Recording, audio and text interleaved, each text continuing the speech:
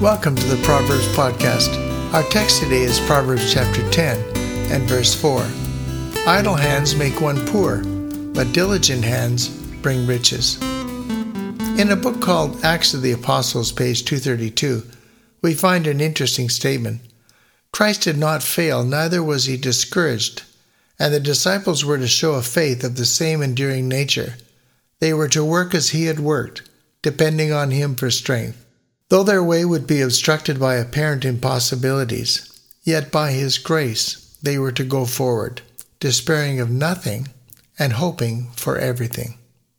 In John 16:33, Christ said, I have spoken unto you that in me you might have peace. In the world you shall have tribulation, but be of good cheer. I have overcome the world. These thoughts remind me of the potential that a relationship with Jesus offers. In the strength that he provides, in the certainty of his providential leading, we are to fulfill his will. He whom knows no failure calls us to succeed, to overcome, and in every opportunity we are to reveal the mighty and able hand of God.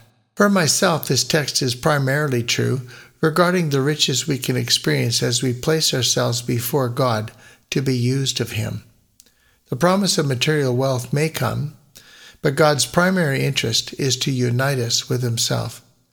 His purpose is to vanquish the kingdom of darkness and its hold upon us and our world. His desire is to channel the light of his love through us and into the lives of others. To embrace our potential, we are to intentionally face every opportunity with the certainty of his presence. We are to follow our Lord's example in every circumstance.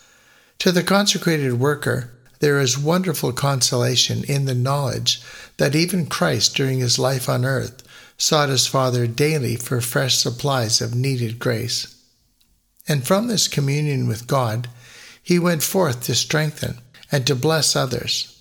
Behold, the Son of God bowed in prayer to his Father. Though he is the Son of God, he strengthens his faith by prayer, and by communion with heaven gathers to himself power to resist evil and to minister to the needs of men. As the elder brother of our race, he knows the necessities of those who, compassed with infirmity and living in a world of sin and temptation, still desire to serve him. He knows that the messengers whom he sees fit to send are weak, erring men. But to all who give themselves wholly to his service, he promises divine aid.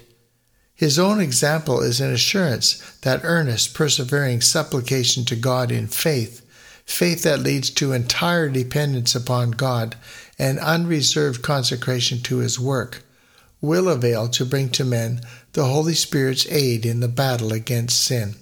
Acts of the Apostles, page 56. To be diligent, one would not merely be characterized by steady, earnest, and energetic effort. One would be careful to consider every available detail through the lens of God's purpose. Our success is found in our attention to the details of God's commission. I believe that his biddings are enabling to those who join him in his work. In this sense, the gospel placed before me an opportunity to no longer be shackled by the past. As a Christian, I am informed by my past, but no longer bound by it. I have sought and found forgiveness for my past failings and am no longer defined by them. Looking forward to the time that Jesus promised, whereby he will gather me to himself, I seek his presence and power each day in the knowledge of his desire to establish himself as the regent and king of my heart. Gone forever are the thoughts of defeat and discouragement. Gone forever is the thought that I can't attempt great things. Gone forever is the idea that success is an elusive dream. No, in the strength that he provides, he leads me and encourages me to rise above the rabble of this life, to pursue the greatness and goodness of his providential leading. What about you? Have you felt limited by unfortunate circumstances? Have the decisions of others led you to place their approval above the approval of God? It is not who you are that holds you back. It's who you think you are not. You are a child of God by by creation, and it is His will through redemption to offer you the full set of privileges available to you. The Apostle Paul states this reality this way in Ephesians chapter 2, verses 4-6. I quote, "God, who is rich in mercy, because of His great love with which He loved us, even when we were dead in trespasses, made us alive together with Christ.